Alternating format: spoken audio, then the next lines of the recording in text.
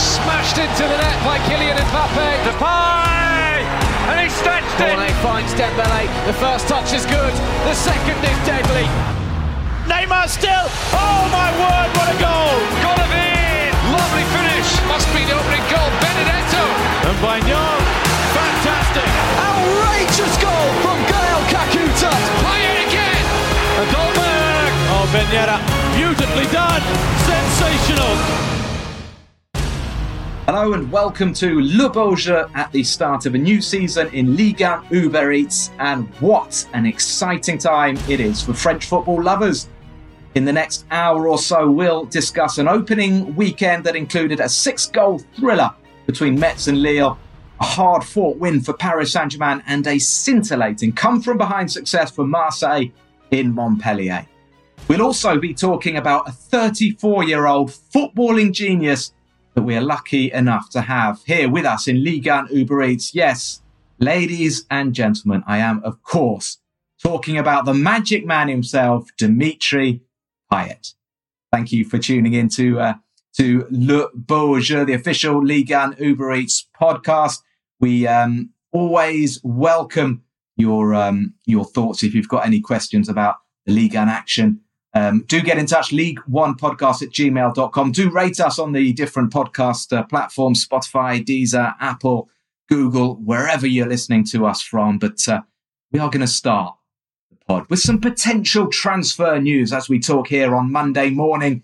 The reports are gathering pace that Lionel Messi may well be signing for Paris Saint-Germain. And joining us here in France to discuss Lionel Messi's expected arrival and what it means for the French game, I am delighted to welcome two of the usual suspects, Robbie and Dave. How are you, Rob? I'm very well, Matt, and very, very excited. Even if, it's starting well, it's all happening very quickly, but it's starting to drag just a little bit. It would be good that we get it across the line. That's been pretty quick. Come on, Rob. I mean, Dave Crossan is still hoping for a late Newcastle bid, but Dave... maybe on loan with an option to buy. I think that would be good. But yeah, I know he's out of contract. No, we just can't afford him. Fair enough. They've blown all their money on Joe Willock. And I'm delighted to welcome a very special guest from Barcelona, the Spanish football expert, Graham Hunter. How are you, Graham? Well, listen, if you're Ligue 1 sponsored by Uber Eats and Bumper Graham sponsored by Yorkshire Tea, so I'm okay. I'm all right, man. It's been an emotional few days for Lionel Messi and also for Graham Hunter, who's been following Messi through the years, enjoying so many sensational performances. Graham, an absolutely crazy couple of days. Can you quite believe this is happening? A, Messi is leaving Barcelona, and B, that we might be getting him over here in France. I suppose it's the manner, Matt.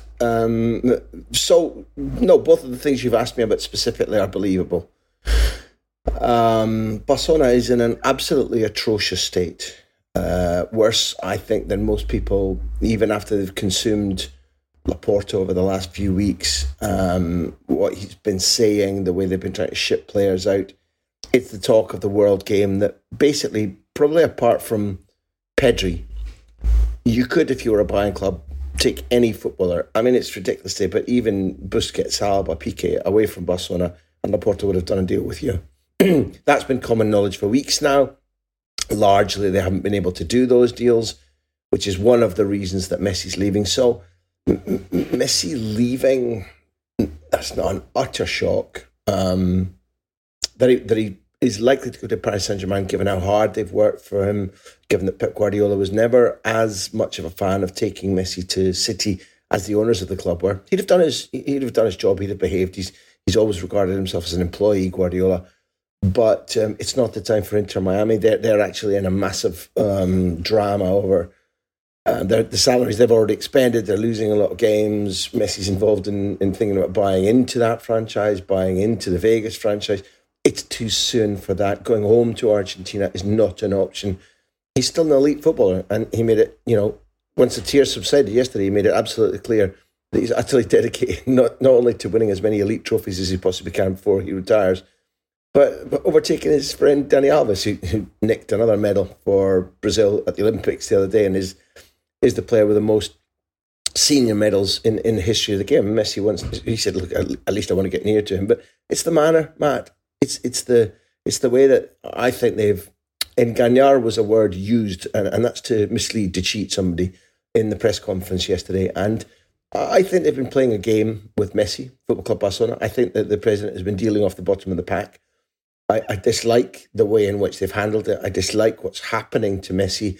I'm not a Barcelona fan, and I'm willing to cede the rights to you guys to have Messi in the city where you live and work, because I've had my share, and I will hugely enjoy watching him literally just about wherever he goes now, because my purpose has been to try and understand his genius, to try and get close to him, to interview him, to thrill to his skills, to literally understand just about every working week of his career at Barcelona. He's made my life and my career better than they would have been.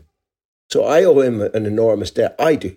And I think fans who've thrilled to how he plays probably owe him the same. I'm not talking about dedicated Barcelona fans. And I think you will feel the same even if you get a season or 2 or 3 seasons.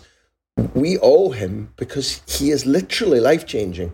There aren't many people that you encounter in your life that have the power to change your life, your career for the better. And he does. So that to see him not just upset, not just the fact that he was in tears, but to see him treated this way, because I think there's been double dealing, is dégoûtant. Graham, dégoûtant. I love your French. C'est vrai, non? C'est vrai. Graham, what sort of Messi are we getting? We all know Messi. We all, we saw his goals last year. We didn't necessarily watch all the games. We know he's, not prime. I think it's fair to say it's not prime Messi, but 30 league goals last season. What sort of player are we getting? The first thing to say that is the litmus test applied by any good sporting director, and I think it's still to be proven whether Leonardo is one or not, is how hungry is the player? When you're buying an 18-year-old from Newcastle or you're buying a 34-year-old Argentinian from Brazil, that's the first question. I think he showed how hungry he is last season in a team that he initially wanted to leave. He made it absolutely clear 12 months ago, and he said yesterday, I was convinced that I needed to leave under Bartomeu, the last president. And yet he was forced to stay, knuckled down, got on with it, became the team leader, not just the captain, became the team's best player again. Rather than the verbal answer, if you or anybody wants to tune into the second leg of the semi-final of the Copa del Rey against Seville, when they lost the first leg 2-0, they come back to the Camp Nou, there are no fans there. They win 3-0 in the most dramatic of games where Seville miss a penalty and there's a late winner, and Messi leaping up and down, punching the air, with as much animo as he did at Wembley in 2011 against Manchester United, if not more. Could have told you everything you need to know the answer, but the last part of my answer is, look at what he did during the summer. If you ask about what kind of Messi would PSG be getting, he went out there on the pretty bumpy, pretty ropey pitches in the Copa America and worked his socks off, having had no break at 34, became by a long way the tournament's best player, and won not his first senior trophy, because having won the World Cup at youth level for Argentina and then the gold medal at the Beijing Olympics, the Beijing Olympics is a senior medal. I defy anybody to say, an Olympic gold medal isn't worth anything. Rubbish. But he hadn't won the Copa America nor the World Cup. He has now. Would you look at the way he played and you look at how much effort he put in, the mentality is still first rate. And when you get first rate mentality, particularly if they retain Mbappé along with Neymar and Donnarumma to change the competition in goals, and Ramos and Ashraf and maybe more, what you're going to get is a Messi who is likely, I think, to make the difference between PSG being potential Champions League winners and Champions League winners. Graham, that's a point. Perhaps we can turn it to look at it from that way, because I agree with you. I was at the Parc des Princes and in Barcelona for the Champions League last season when Mbappé, everyone was talking changing of the guard, and And then we saw at the Parc des Princes, Messi's goal was just sublime, and everything he went on to prove, and the summer getting his hands on the Copa America at last. I think all of that was hugely important. Look at it from a Paris Saint-Germain perspective. There are reports that he spoke to Mauricio Pochettino that have just come out in the last few hours, and sort of on Thursday said, look, it's all over. I'm ready for PSG. So in a way, he's choosing PSG as well as PSG doing everything they can to bring him in.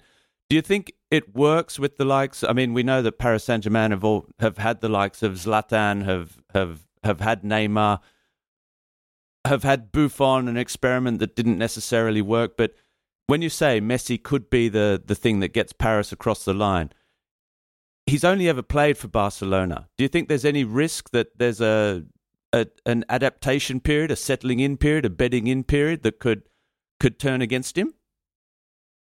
You have to split your question in two. I think there's no risk that there won't be an adaptation period. There will be. Of course there will be. Not necessarily in football terms, but in his general life, he's going to have to change language or adapt. Around the training ground, less so, because patently there are many voices that are either from his native Argentina or speak Spanish. And the lingua franca of modern multi-billion-pound dressing rooms is the one that works. There are very few clubs now that say, well, you're in France, you have to speak French only. Now he'll have to learn French, but adaptation in the sense of the training ground and the team, I think is going to be, okay, not zero, but next to zero. Adaptation to, one of the good ways to give you the facts to answer your question is that yesterday when the tears came, they came partly because he was looking down at his kids. He is, of all the football people I've ever met, he is the most devoted to his kids. The one for whom his kids are kind of his raison d'etre. And he was like that before he had children of his own. And he was talking to me back in 2006 about his nephews, his brother's kids, for whatever reason. And I don't have an explanation. It's beyond simply, I'm really proud of my kids, I love my kids. They are his world. And he promised them that they were staying. He said, I've got 3 Argentinian Catalans, we'll be coming back. So part of the distress that you saw on Sunday morning, and maybe, listen, I'm amongst friends in this podcast, maybe you wouldn't normally be tolerating somebody talking about Messi's family, but I'm giving it to you as a fact. When the kids are unhappy, or it's cold in winter, or they have to go to a new school, or, and a couple of them are pretty strong personalities, Matteo particularly. Of course, I think there'll be bumps. There'll be times in midwinter, I suspect, if he's had a knock or PSG had a defeat or whatever it might be, he comes home to sad kids and it's cold and raining compared to what life is generally like in Castelldefels and the coast of the Mediterranean. Yeah, there might be adaptation and bumps, and there may be some moments where he goes, flipping Laporta, I wish he'd, just give me a new deal. In general, you're going to get a machine. You're going to get somebody who I think will, adaptation. At the training ground, if he's not happy, people will know about it. It doesn't matter who they are. And that's not a problem, but there may be adaptation from those around him, if you understand me. Not simply for Messi. I'm not saying he's a colossus who simply bestrides a move to a new culture, new language, new climate without some problems. But what you can count on is that he's not somebody who hides or mopes. His DNA is wired to winning, to performing, and to feeling that it's mostly his responsibility. He doesn't need to do everything, but he will be integrated into making sure that the partnership up front, if they maintain Mbappé, which is a whole new question and one for you, because I think there's a real question now about what PSG do with Mbappé. However, when we saw in his career, he's had brilliant partnerships and none better individually with Luis Suarez. But when we saw Suarez and Neymar and Messi up front, it wasn't just 3 great talents. It was more than the sum of the parts. And I think potentially, given where Mbappé likes to play, given what Neymar does and feels about Messi, and given the state that Messi's in and the drive he'll have to show people who let him down, this is what you've lost. Adaptation, a little bit, yes. I'm certain that he has the mentality, the character, the power to take this opportunity, given that it's PSG, which we still have to have confirmed, and make something special out of it. You're listening to Graham Hunter on Le Beau Jeu, the official Ligue 1 Uber Eats podcast. Thank you so much for joining us this morning, Graham, and giving us that fascinating insight into Leo Messi. Pas du tout. Been great having you. Cheers, Graham. Bon chance, enjoy Leo Messi, you lucky beggars. Cheers, Graham. Thanks a lot, mate. Thanks a lot for joining us. Yeah, I'd like to pick up on what Graham said. Always great to hear from Graham speaking with such authority about Messi, because the Mbappé question now becomes the really big question into the last year of his contract. He can't exactly turn around to Paris Saint-Germain now and say that they lack ambition. Already I thought that the transfer business this summer was terrific. I'm just going to say something now so that Ian can cut it up and put it into the trailer. Wijnaldum will be a more important signing than Messi. I genuinely believe that. That's not getting into the trailer. I'm desperate to get into the trailer. I feel like I've been underused. Mbappe, he is a different player to Suarez. I think the way Suarez ran everywhere in that front three, it's different to the way Mbappe plays. But they will find a way to make it work. I mean, do you get more than the sum of the talents? That was a question that I was asking myself about front threes, having followed France all through Euro 2020 when it didn't quite click between Benzema, Griezmann and Mbappe. It's very different when you're training together every day and you're playing so many matches. And I'm convinced that it can work. They all want it to work.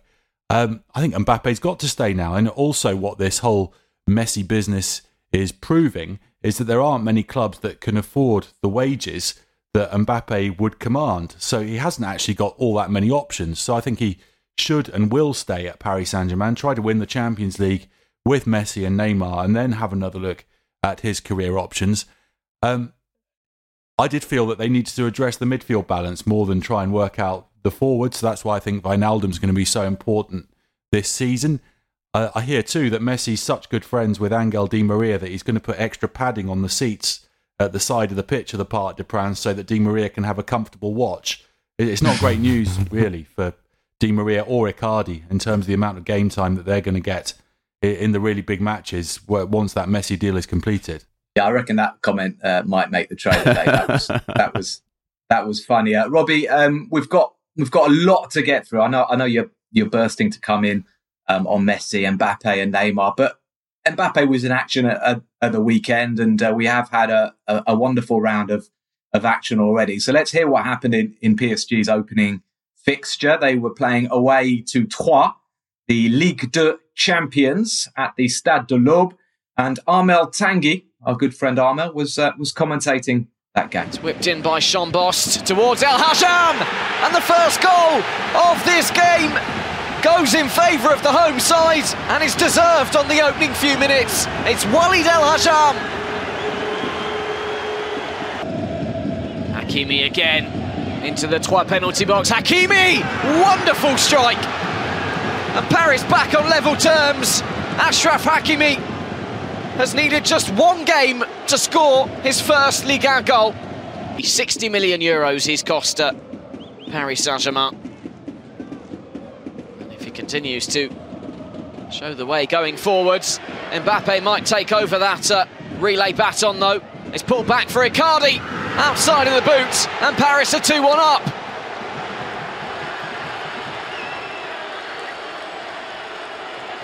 Well, 20 minutes gone here at the Stade de l'Aube, and that's the third goal already. Seconds left on the clock now, and that's that. Paris Saint-Germain take all 3 points away from Troyes for their opening game of the campaign. Well, Robbie, PSG getting the points. It wasn't easy. Navas had to make one or two difficult saves to preserve PSG's advantage, but an important win. And we got a glimpse, didn't we, of some of the new signings. Obviously, Hakimi with the goal and Wijnaldum as well in action. What did you make of it? Important to get the 3 points, and I don't want to start rattling off cliches like champions know how to win ugly and all this sort of thing, but it wasn't a flowing Paris Saint-Germain. I'm going to try and make less excuses this season for PSG, having felt that last season. I got a bit of stick for always referring to a lack of pre-season. There's been a pre-season, not for everyone, and Paris Saint-Germain are still missing a bunch of players. The arrival of Lionel Messi is going to change a lot of things, not everything, I think. But just to keep it then about Saturday night's game, they showed a bit of character to come from behind. I think they were a better side. I think Troyes showed that they are going to be not a force to be reckoned with, but a side that are capable of holding their own in the top flight. They played with courage. They played with composure. They played with confidence. I think all of that was good to see. There was a gulf in class between the two sides. Individual performances. Once you fall behind, and I mean, Walid El Hajam is not the biggest defender in the world. He was more or less unmarked when he managed to head Troyes in front in the 9th minute. But Paris did come back. Hakimi scored a fantastic goal. Ander Herrera was very, very good. I thought Thilo Kehrer was very, very good, and he's a player who's come under immense criticism over the last, ever since he's been at Paris Saint-Germain, really, and most people expecting a move to Bayer Leverkusen for him in the coming days. I'm not sure that's necessarily going to happen because I think he showed that he can play a role for PSG. Hakimi's goal was superb. Wijnaldum, we didn't see too much of him. I think he's struggled a little bit to find his place in midfield. So we'll see if obviously that will change. I mean, he's getting to know all his new teammates as well. Things will change for Paris Saint-Germain, and they will improve. And Mauricio Pochettino said it in the pre-match press conference as well. Look, we need to get everyone. We need the whole mercato to be finished. We need to get the Verrattis, the Neymars, the Marquinhoses back. Get their pre-season training under their belts and get them back into the side. That will change things. But look, a win's a win, and I don't think really Paris Saint-Germain were pushed beyond that. I think they were deserved winners. Herrera was like Sevi Ballesteros with a sand wedge, wasn't he? Some lovely passes over the top, right into the spot where you'd want it. Wijnaldum, why I think he's going to do so well for Paris Saint-Germain is that PSG have struggled for midfield balance for a long time now, and Wijnaldum can play any of those midfield positions and is very intelligent. So that gives Pochettino the flexibility that Paris Saint-Germain haven't had for a very long time, and it's going to be great to watch Paris Saint-Germain when Verratti is back playing with him as well. And I just think they're going to be so much better this year. Marseille fans, do not tune out. We're talking about Marseille very soon. We're talking about the rest of the Ligue and Uber Eats action. But one last word about what could be an epic week, and historical moment for Ligue 1. I was reading Vincent Deluc in L'Equipe this morning. He was describing it, as the biggest moment, or if Lionel Messi comes to France, is without giving away any in-house secrets, Robbie, is there a buzz? Is everybody talking? Within the club, not necessarily within the team. How can I put this, Matt? Yes. Yes, the answer probably is. Yeah, look, everyone, I think, and there's no confirmation yet. We're all awaiting confirmation, but I think everyone has now accepted that it's going to happen. I don't think there's really much doubt left. It will take something special for it not to happen now. Obviously, you would be naive to think that the club are not preparing everything behind the scenes for this arrival. I'm not going to tell you all the things that are going on behind the scenes to make it happen, but preparations are continuing to be put in place with the aim that the deal gets across the line and that it all happens. But who knows if there's not another club doing exactly the same thing and madly involved in negotiations and trying to hijack what looks like Lionel Messi in Ligue 1. I hope from a Paris Saint-Germain point of view that it comes off. I think as Graham Hunter just told us, it's going to be exceptional for the people that work at Paris Saint-Germain, for us, for Ligue 1 commentators, but for all of Ligue 1 as well. And let's face it, for the world of football, because everyone's always the only question mark. There have been two question marks over the entire career of Lionel Messi. It's his performance with Argentina He's got that international trophy that Argentina have been waiting for since 1993 with the Copa America. And now, can he do it outside of Barcelona? Can he do it? And we're going to see now, even in Stoke on a cold rainy night. Wednesday at the Stade Francis Leblay against Brendan Chardonnay. Exactly. So can he do it on a wet night in Brest? If he wants he can do it. I think there's no doubt he can do it. It would be crazy to think that a player can get to that level and achieve so much if he wasn't, and Graham Hunter said this as well, just a brutally, ruthlessly determined individual who's all about winning. And if he's chosen to join Paris Saint-Germain, it's because as well, this is a place where he knows he can win. I was sitting next to you at the Parc des Princes last season when PSG went into their second leg against Barca 4-1 up, and we all thought, surely, we'll be all right. And then when Messi just took matters into his own hands and, hit a ridiculous shot from 30 yards into the top corner, and it just changed everything. Absolutely. The atmosphere in the stands, but, the PSG players also thinking, oh, hang on, we could be in trouble here. And then thankfully for PSG, he had his penalty saved, didn't he, before half-time. Just to... I don't want to misquote Vincent Deluc, what he wrote in L'Equipe this morning. Nobody go anywhere. We are entering the most unbelievable days of the history of the French League. So, he didn't say it's the greatest moment, but unbelievable is an appropriate way to describe what could be happening in the coming days. If I can, just very quickly, I know we need to move on. This news cycle and everything, and I know this is crazy, this is full on, this is incredible for French football. But we said the same things about Neymar, didn't we? We said the same. No one could believe it when Zlatan Ibrahimovic signed for PSG and Thiago Silva. But this is bigger, Rob. This is bigger. But it keeps getting bigger and bigger. I mean, and is it going to continue getting bigger and bigger? It is. It's huge. It's spectacular. Ronaldo and Messi in the same team. That's got to be the obvious next step. And Pogba. And I mean, is it just going to keep going? No, it is huge. But Rob, it doesn't matter. Honestly, it doesn't matter how many Pogbas or, I guess, Ronaldo. Yeah, Ronaldo's a bit of a different animal, isn't he? He's in the same Messi category for me. And I know we're not going to start the argument, but he's the greatest. And bring it on. Bring Messi on to Paris. Absolutely, bring it on. Okay, well, we're going to move on now to the champions, LOSC Lille. They were in action on Sunday afternoon. A tricky opening fixture for Jocelyn Gourvenec, the new coach of Lille. They were away to Metz, and David Crossan commentated this one. Sven Botman up from the back. It's Yazici. Chance goal!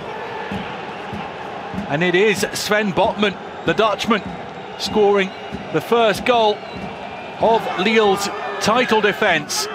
Yazici's corner. Botman heading home to give Jocelyn Gourvenec's side the lead. Delaine. Chance, equaliser. Fabien Santonge. The Stade Saint-Symphorien erupts. The new Tribune Sud praise their hero of the afternoon, the wingback Fabien Santonge. There's urgency to Metz's play. Good stuff from Sabali. Might break for Nian or Udol. It's into the back of the net, and it's Mathieu Udol, Metz's longest serving player. Two defenders on the score sheet. Metz have come from behind to lead 2-1, approaching the interval. Santonge, great run from Santonge, and it's into the back of his own net from Sven Botman. Well, Santonge got beyond the Dutchman, and then as Botman tried to salvage the situation, he stuck out the leg. And Metz are now 2 goals up. The Hadj, Santonge working back. The Hadj, good ball. Oh, and there Lille do get a goal back through Jonathan Bomba. 3-2. Oh, it's Ikone actually with the finish. The Hadj to Ikone, and the substitutes combining. Burak Yilmaz trying to salvage a point here, the Turkish veteran. Yilmaz still going, and it's in. And with the last kick of the game, Lille have made it 3-3. Burak Yilmaz leads the celebrations, running over to the away supporters. What a dramatic afternoon it has been. Well, David, a nice quiet game for you to kick off your Ligue 1 Uber Eats commentary campaign. That was quite a finish, wasn't it? That was an amazing match. The previous game that I'd worked on was France-Switzerland. So, yeah, you know that if I get appointed to a match this coming weekend, it's going to be another 3-3 thriller. So just to let everyone know there, if you're interested in 6-goal thrillers. No, it was fantastic. I thought Metz really deserved the 3 points because when Botman put Lille in front, it looked all set to be a routine away victory with Gourvenec having gone for continuity, which is the only thing that he can do, really, after Christophe Galtier took Lille to the title last year. More or less the same personnel, with Leo Jardim in goal, with Mike Maignan having left for AC Milan, but otherwise a very familiar look to the side, apart from Youssef Yazidji in central midfield, an experiment which failed, in my view.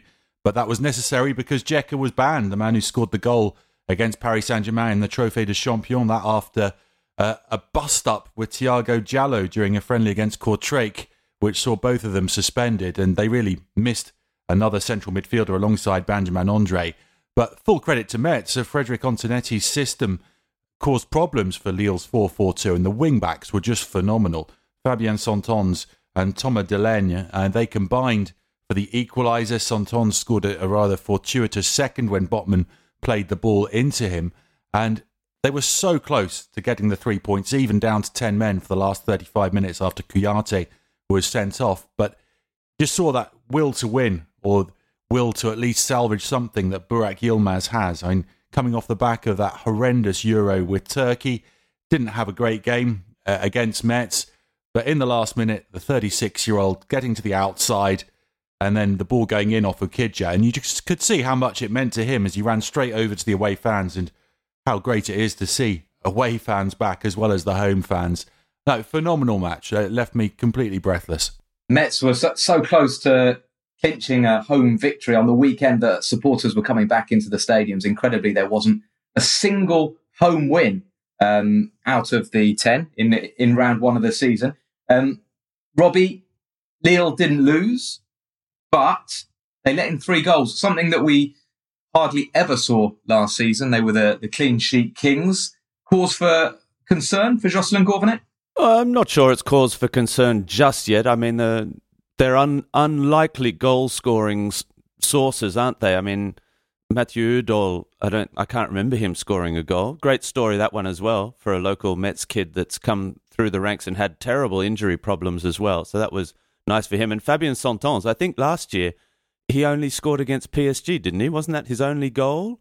It was. Yeah. So, I mean, and that was Udol's first goal for Metz. Yeah, so there you go. So unlikely goal sources, at least. Mind you, Sven Botman's an unlikely source for a goal as well. No, look, I don't think it's cause for concern just yet. It's early days. It's a surprise to see them concede 3. Did that happen last year, Dave? I don't think that would have happened last season. It did. They lost, didn't they, in Brest? Was it 3-2? Yeah, it was 3-2 in Brest. That's right. Yeah, exactly. Well, no concern just yet. I think more concerning is the fact that what will be more concerning is Gourvenec, and I said this last week, trying to put his plans in place when he decides to just branch away a little bit from Galtier's tactics, and that's where problems will arise. But look, early days, no problem for Lille just yet. And Dave, just a word about Metz. I mean, they're showing that there are very few easy games in Ligue. I don't think that's an exaggeration. They do have talent. Pape Matar is a very strong, gifted midfielder. We talked about Fabien Santons. I mean, he's probably in the best 2 or 3 right backs in the league, and it's quite surprising, really, that nobody's come in for him. And the other big bonus for them is Ibrahim Nian returning after his serious injury last season. I think he got 6 goals in the first 4 or 5 matches last term before doing his cruciate ligaments. I'm looking in L'Équipe. He only got 4 out of 10. How do you think he looked up top for Metz? Yeah, he got a goal in pre-season against Troyes, but after that game, Antonetti said, look, he's still not 100%. We rushed him back a little bit towards the end of last season, where he made a few substitute appearances. I thought he looked okay, not the Nian that started the 2020-2021 campaign, but you'd expect that. And he's got to get sharp again, and they need to find the right partner for him as well, because they played Sabali alongside him, another one of these Senegalese players who's on Metz's books. he was all right without doing anything special. Then they brought on Lenny Joseph. Then the substitute got substituted, and they brought on Miko Tadze for the last couple of minutes. So what they need to do is they need to surround Jan properly, because we know his quality. We know he can score goals. There is rumoured interest in him from some Bundesliga clubs. So I think if there are to be sales, it could be Jan and Santons, and that would be really disruptive to Metz this season. So I hope, for Metz fans' sake and for Antonetti's sake, that both Jan and Santons are still there when the transfer window shuts. Yeah, it's the big problem, isn't it, for French coaches, particularly coaches of those smaller clubs. Still a few weeks until the transfer window closes. Dave alluding to the Senegalese connection, Ibrahim and Jan, following in the footsteps of Pape Cisse, Ismail Assar, Sadio Mane. Of course, they've got an unbelievable record of nurturing Senegalese talent, and they have that link up with Generation Foot over in Senegal. We're going to move on to another thriller. It wasn't a 6-goal thriller, but it wasn't far off. It was Marseille's opening game of the season. They had 7 new signings in their starting 11 away to Montpellier. Montpellier lining up for the first time under their new coach, Olivier Dalloglio. And I had the absolute pleasure of commentating what was a cracking game at the Stade de la Mosson. Koza. Andy Delors. Delors' cross is a good one, and it's in the back of the net. Montpellier strike first here. Did it get a touch? Laborde goes across to Andy Delors. Montpellier's deadly duo. Strike a blow to Marseille. Why he misses it. No, it's the defender, it's Luan Perez. An own goal then from the Marseille debutant Perez. Space for Koza. Marseille looking on edge here as the cross comes in. Well, was it a cross? It has turned into an absolutely wonderful shot from Gaëtan Laborde. Montpellier double their money here in stunning fashion. De La Fuente. De La Fuente. That's well played. The cross is good as well, and surely, yes, Marseille have got one back. Cengiz Ünder opens his Marseille account on his Ligue 1 Uber Eats debut. Payet's free kick is in the back of the net. Marseille level at 2 apiece, thanks to their inspirational playmaker Dimitri Payet. Okay, well played, Payet. Dimitri Payet again, in the box, Payet! Oh, it's absolutely magical! Look at Sampaoli! Marseille were 2-0 down, they are now 3-2 up, and Dimitri Payet is off to an absolute flyer this season. That was a stunning goal. Well, yeah, I was getting a little bit excited, I have to admit, when Dimitri Payet crashed home that third goal. But it was a thrilling game. Marseille, I think, a little bit unlucky to be 2 down at half-time. Gaëtan Laborde's curling shot, I said in the commentary, I thought it was a cross as he was just about to strike the ball. But, you know, he's picked out the top corner. But Marseille, you know, they stuck to their guns. They kept on going, and they had a lot of possession. They played a fascinating brand of football that we're going to see under Jorge Sampaoli, with these 3 centre-backs who play very high up the pitch. They have Cengiz Ünder, who really hugs the right touchline. Conrad de la Fuente hugs the left touchline. Those 2 combined for the first goal. And then it was all about Dimitri Payet. And Robbie, regardless of our different allegiances, you know, we're obviously professionals. It's great to see Marseille playing swashbuckling football like that. And, you know, I'm not saying it's good to see Marseille winning more than it is at any other team, but they are one of the biggest clubs in Ligue 1, and Ligue 1 needs a strong Marseille. Yeah, we're only talking about the last 25 minutes here, Matt, aren't we? Of the opening match. I mean, 22 minutes. Yeah. For the first, I mean, I watched the game. I thought Marseille dominated the first half as well, and probably could consider themselves a little bit unlucky to find themselves 2 goals down at half-time. But we know that's also the strengths of this Montpellier side, the Andy Delors, Gaëtan Laborde, Florent Mollet, Eli Wahi. They played with, 4 attacking players at home in this match against Marseille.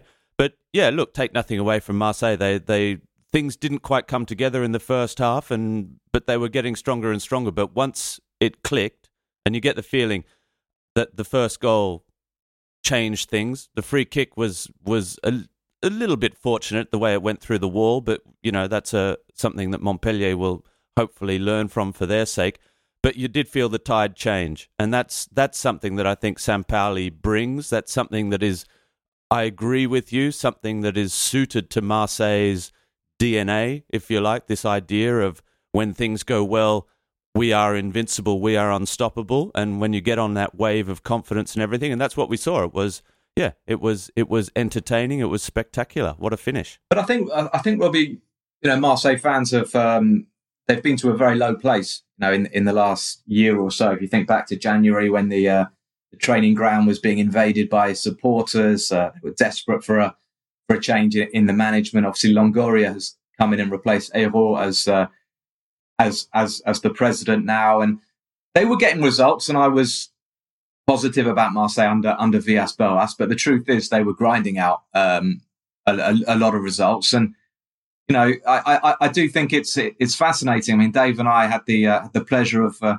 enjoying nights at the Velodrome in the early noughties when Didier Drogba was scoring, and it is just an electric place, an unbelievable place to be when Marseille are firing. And I think Robbie's right. People will get carried away, and we probably shouldn't get carried away because there will be defeats. But it's going to be an exciting season, Dave, surely, under Sampaoli. It is, and what do Marseille fans want? Of course they want success, and they've been starved of that for too long. But they need to feel something. They need to feel emotions when they go to the Velodrome. And Sampaoli is the fit for it, isn't it? You could see he goes through the whole gamut in the game there, and the way he celebrates, the way Payet celebrates, the way the team celebrates, that's what Marseille is all about. Payet, when he plays like that, he's just outstanding, isn't he? I know he wants to get the 100 goals, 100 assists in his Ligue 1 career. I think that's 89 goals that he's up to now. I was just trying to look that up, actually, and it says something about Dimitri Payet that I typed in Payet 100, and the next suggested word was kilos. But actually, I think he looks fit, he looks sharp, and that's only good news for Marseille. It'll be even better when Arkadiusz Milik comes back to give him support. And you said it in your introduction to this discussion, Matt, about Under and De La Fuente. I'm really excited this new Ligue 1 season about the re-emergence of wingers. I know we see a lot of teams lining up in 4-3-3, but they're not real wingers often when you play that system. De La Fuente and Under really are. I love the way De La Fuente got past his man to set up that Under goal, and he's someone who's going to electrify the Velodrome crowd. Didn't Payet look good when Benedetto came on as well, Matt? That was important, and Payet moved back into that sort of left wingy position where he also can express himself. An interesting point in the first half with Sampaoli and that passion you talk about. The Montpellier club give a prize to 2 of its season ticket holders of sitting on the side of the touchline in a lounge chair, as though they've got the best seats in the house and they're at home. And the lounge, the sofa, was right next to the Marseille bench.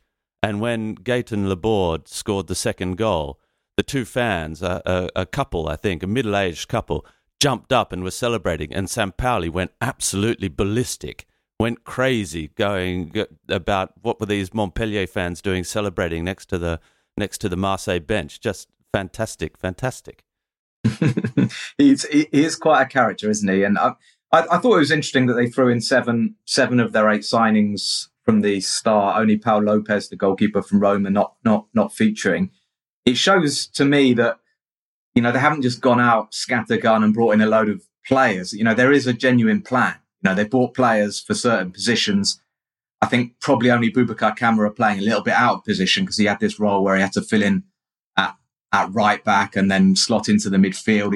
It's a very fluid system, and Marseille they do need someone on that right hand side. They're trying to get Vass and or Lirola in,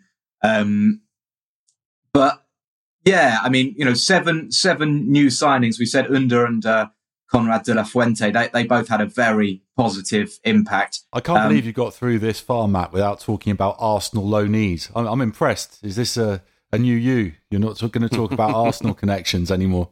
No. Dave, you jumped in too quickly. I was about to talk about the Arsenal loanees.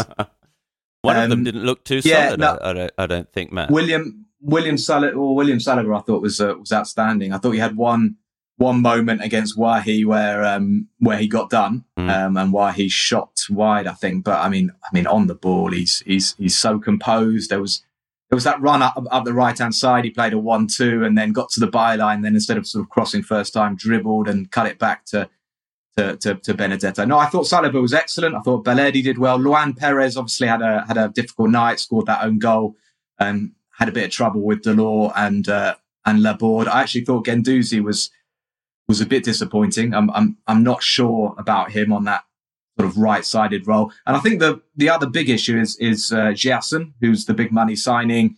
Sampaoli wants him playing a very advanced midfield role, and he just didn't really see much of the ball, did he, before going off? So it was a mixed bag, but I do think it's going to take time. And I think, Robbie, you're spot on with that comment about Payet improving after Benedetto came on. Benedetto wasn't great. I mean, he missed every chance that came his way. But the fact that he's a number 9 just makes such a difference. Gives the team that focal point in attack. It means that Payet can drop deeper. And Dave, when you say that the Milik's return is important, that is true. But exciting times. They got Bordeaux at the weekend and then Nice. So some big games coming up for Marseille. Now it's time for our Deja Vu section here at Le Beau Jeu. We love to hear from you, and we like to give you a little testing quiz to start the week. Last week's Deja Vu, the clue was, I'm one of the finest, trickiest players my African country ever produced. I made my name in wine country, picking up a Ligue 1 title before turning a lot of suitors green with envy at my next club. Having been linked to a number of top sides, I apparently wasn't sad to leave Europe for the Middle East, but I did return briefly and unsuccessfully to Ligue 1, but not France. Good one from Ian Holyman. We had plenty of answers. You can send your answers as ever using our email, league1podcast@gmail.com, or on Twitter using the hashtag #LeBeauJeu. Correct answers came in from James Cathy, from Frenchie from Detroit, who's now in Evra, apparently. Welcome to Evra, Frenchie. James Wascombe, who says he set himself the goal of trying to get all the Deja Vus this season. Good luck, James. You got the first one. Adam Cyrulnik, who said he wasn't 100% sure. But Adam, you were right. Pascal Feinduno, the Ghanaian magician, won the league at Bordeaux. He scored the goal. He scored the goal. Against PSG. Yeah. Yes, a very famous, controversial goal. PSG allegedly allowing him to score so that Marseille weren't champions. That's the urban allegedly. Legend. Yeah. I certainly don't say He that. also won the Coupe de la Ligue, didn't he, with Lorient? Is it my memory? Didn't Lorient do back-to-back? Jean-Claude Dacier, exactly. Did they have Feinduno? Yeah, maybe. Yeah, I think they might have. Listen, the bad news, Adam Cyrulnik, is the bad news for James Wascombe, who wants to get them all right, and I'm sure Adam does as well. But yeah, this week's is really tough. So good luck, guys. Time for Deja Vu. A versatile defender who made his name in Serie A. I then spent 3 seasons in Ligue 1, and I was coached there by Laszlo Bologna and Ricardo. I played with Lionel Messi, Gabi Heinze, and Juan Pablo Sorin during my career. I also played in Germany, Croatia, and Mexico, and in my native country.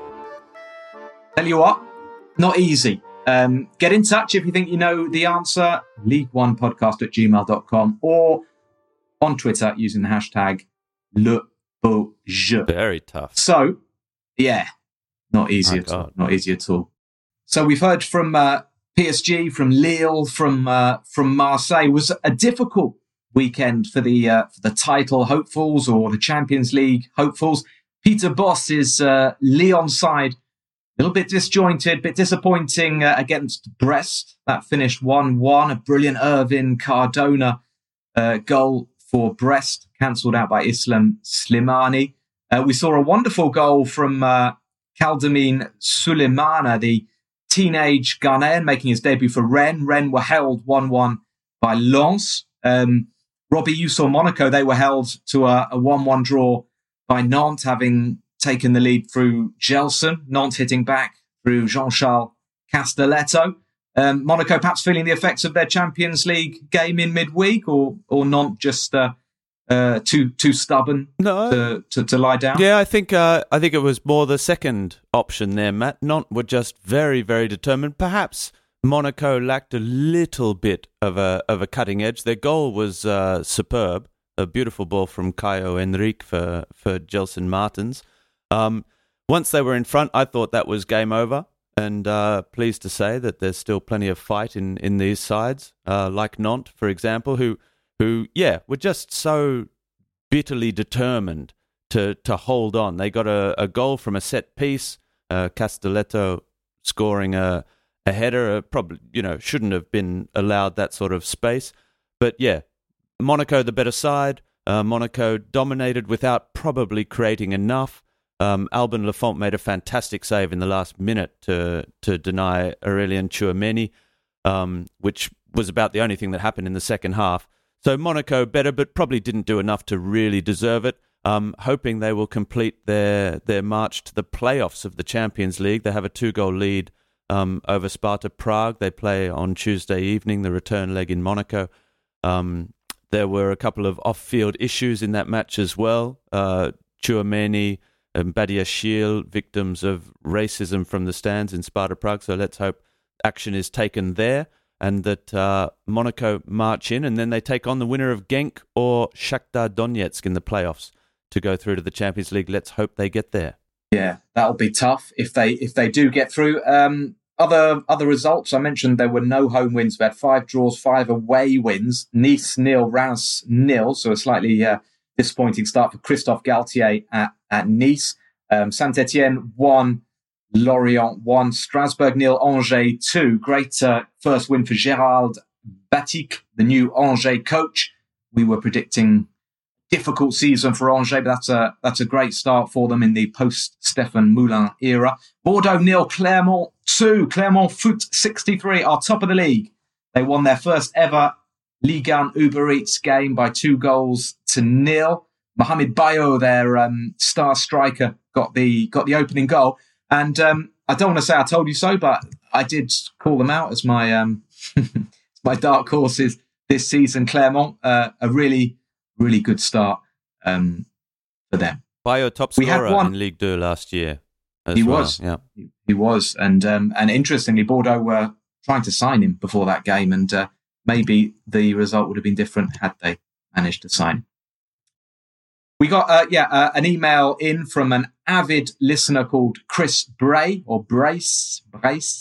He says, "Hi, I am a very keen listener, a Francophile. Plus, here in Buffalo, New York, we are sister cities with Lille. Now, Chris says, I was curious if you had any recommendations for books I could read that would beef up my knowledge of French football." I'll throw that one to Dave. Any books you can recommend, Chris? I think Matt is a fairly obvious one. Oh sorry, I'd forgotten that. There is a book. There's a book out there written by some guy called Matthew Spiro. It's called Sacre Bleu. Came out in paperback actually this summer. You sound like you did actually forget that, Matt, just then. Very well done. Yeah. This was not prepared. Yeah. Are you going to start crying like Messi now, Matt? Are you preparing the acceptance speech when you win the awards? Yeah, we'll see. Matt is nominated for Football Book of the Year, everyone. I'd say get out and vote, but I don't think you can. So you just keep your fingers crossed that I win that. But I'm very honoured to be one of 6 books shortlisted. So that's good news.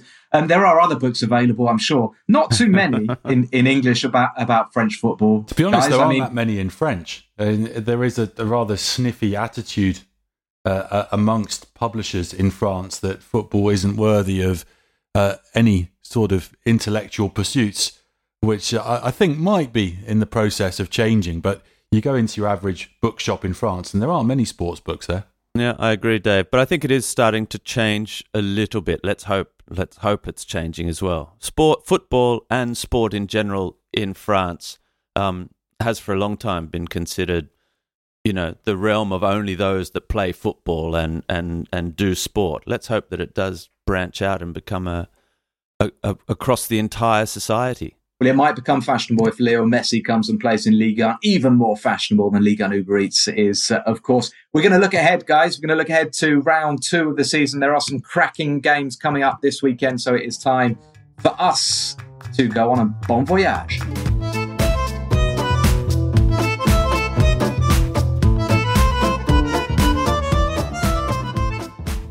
So coming up this weekend in Ligue 1 Uber Eats, we have a mouth-watering Lille versus Nice. It's Christophe Galtier's return to the Stade Pierre-Mauroy. That's on Saturday afternoon, 5 p.m. local time. Paris Saint-Germain at home against Strasbourg.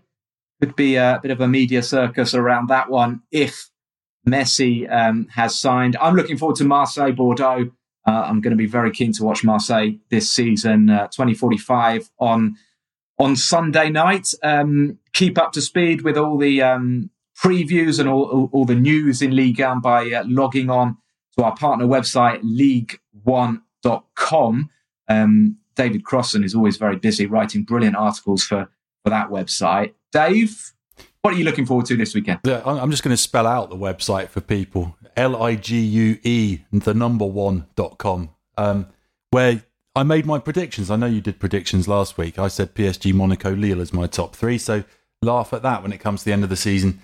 I'm going to go to Lille. I want to see what reception Christophe Galtier gets from the Lille fans. He did so much for the club. I'm sure he'll get a fantastic reception. That's a tricky game, isn't it, for Jocelyn Gourvenec, particularly off the back of the 3-3 against Metz, because you'll see the contrast. And also, Nice will want to get their first goal, their first win under Galtier. Yeah, I think that is an interesting one. It's not an easy place for Jocelyn Gourvenec at the moment, but they getting that first trophy against Paris at the Trophée des Champions probably did him as well as the world of good, but also Lille fans as well to see that. Guys, there is no place to be other than the Parc des Princes. Let's face it. If all comes off, surely Lionel Messi is going to be presented at least to the fans at the Parc des Princes ahead of that match against Strasbourg. I remember I was there for when Neymar was presented to the fans before Blaise Matuidi's last match for Paris Saint-Germain. It was a special day, and I think this is possible to eclipse it. It's going to be incredible. Listen, I started the pod by talking about a 34-year-old footballing genius, and on Sunday I'm going to go and watch Dimitri Payet again. I agree, Rob. It'll be exciting at the Parc des Princes, particularly if Messi is there. But I've been waiting for a long time to see the Stade Velodrome bouncing with 60,000 plus supporters, and that's going to be the case on Sunday night. It's going to be tough for Bordeaux. They've had a poor start to the season, but I'm going to go and take in a bit of Mediterranean air and a bit of Marseille atmosphere. Should be. If I can just do one shameless plug, since everyone's plugging away, log on to PSG TV in the pre-game, Paris Saint-Germain Strasbourg on Saturday night, because I'll be there in English along with my co-host Ombre, who looks after all the French. So catch it there. There could be some big news. How's your Spanish, Rob? It's going to be quite important now, isn't it? Yeah, Spanish not good, but I can understand it, having just been around Spanish-speaking players for so long. But yeah, it's gonna. I thought at one point I'd be best served by getting the Italian lessons, but it's I misjudged. Spanish was the way to go. Okay, thank you, Robbie. Little message to our producer Ian. Just edit out that last bit from Rob. It's been an absolute pleasure, guys. Thank you, Dave. Thank you, Rob. Enjoy what promises to be a fantastic week, an exciting week in Ligue 1 Uber Eats. We'll be back, of course, next Monday. Until then, it's au revoir from me, Matt Spiro, and à bientôt. Bye-bye. Vamos. The second is deadly. Neymar still. Oh, my word, what a goal. Got it in. Lovely finish. Must be the opening goal. Benedetto. And Bagnon. Fantastic. Outrageous goal. Ben Yedder, beautifully done, sensational.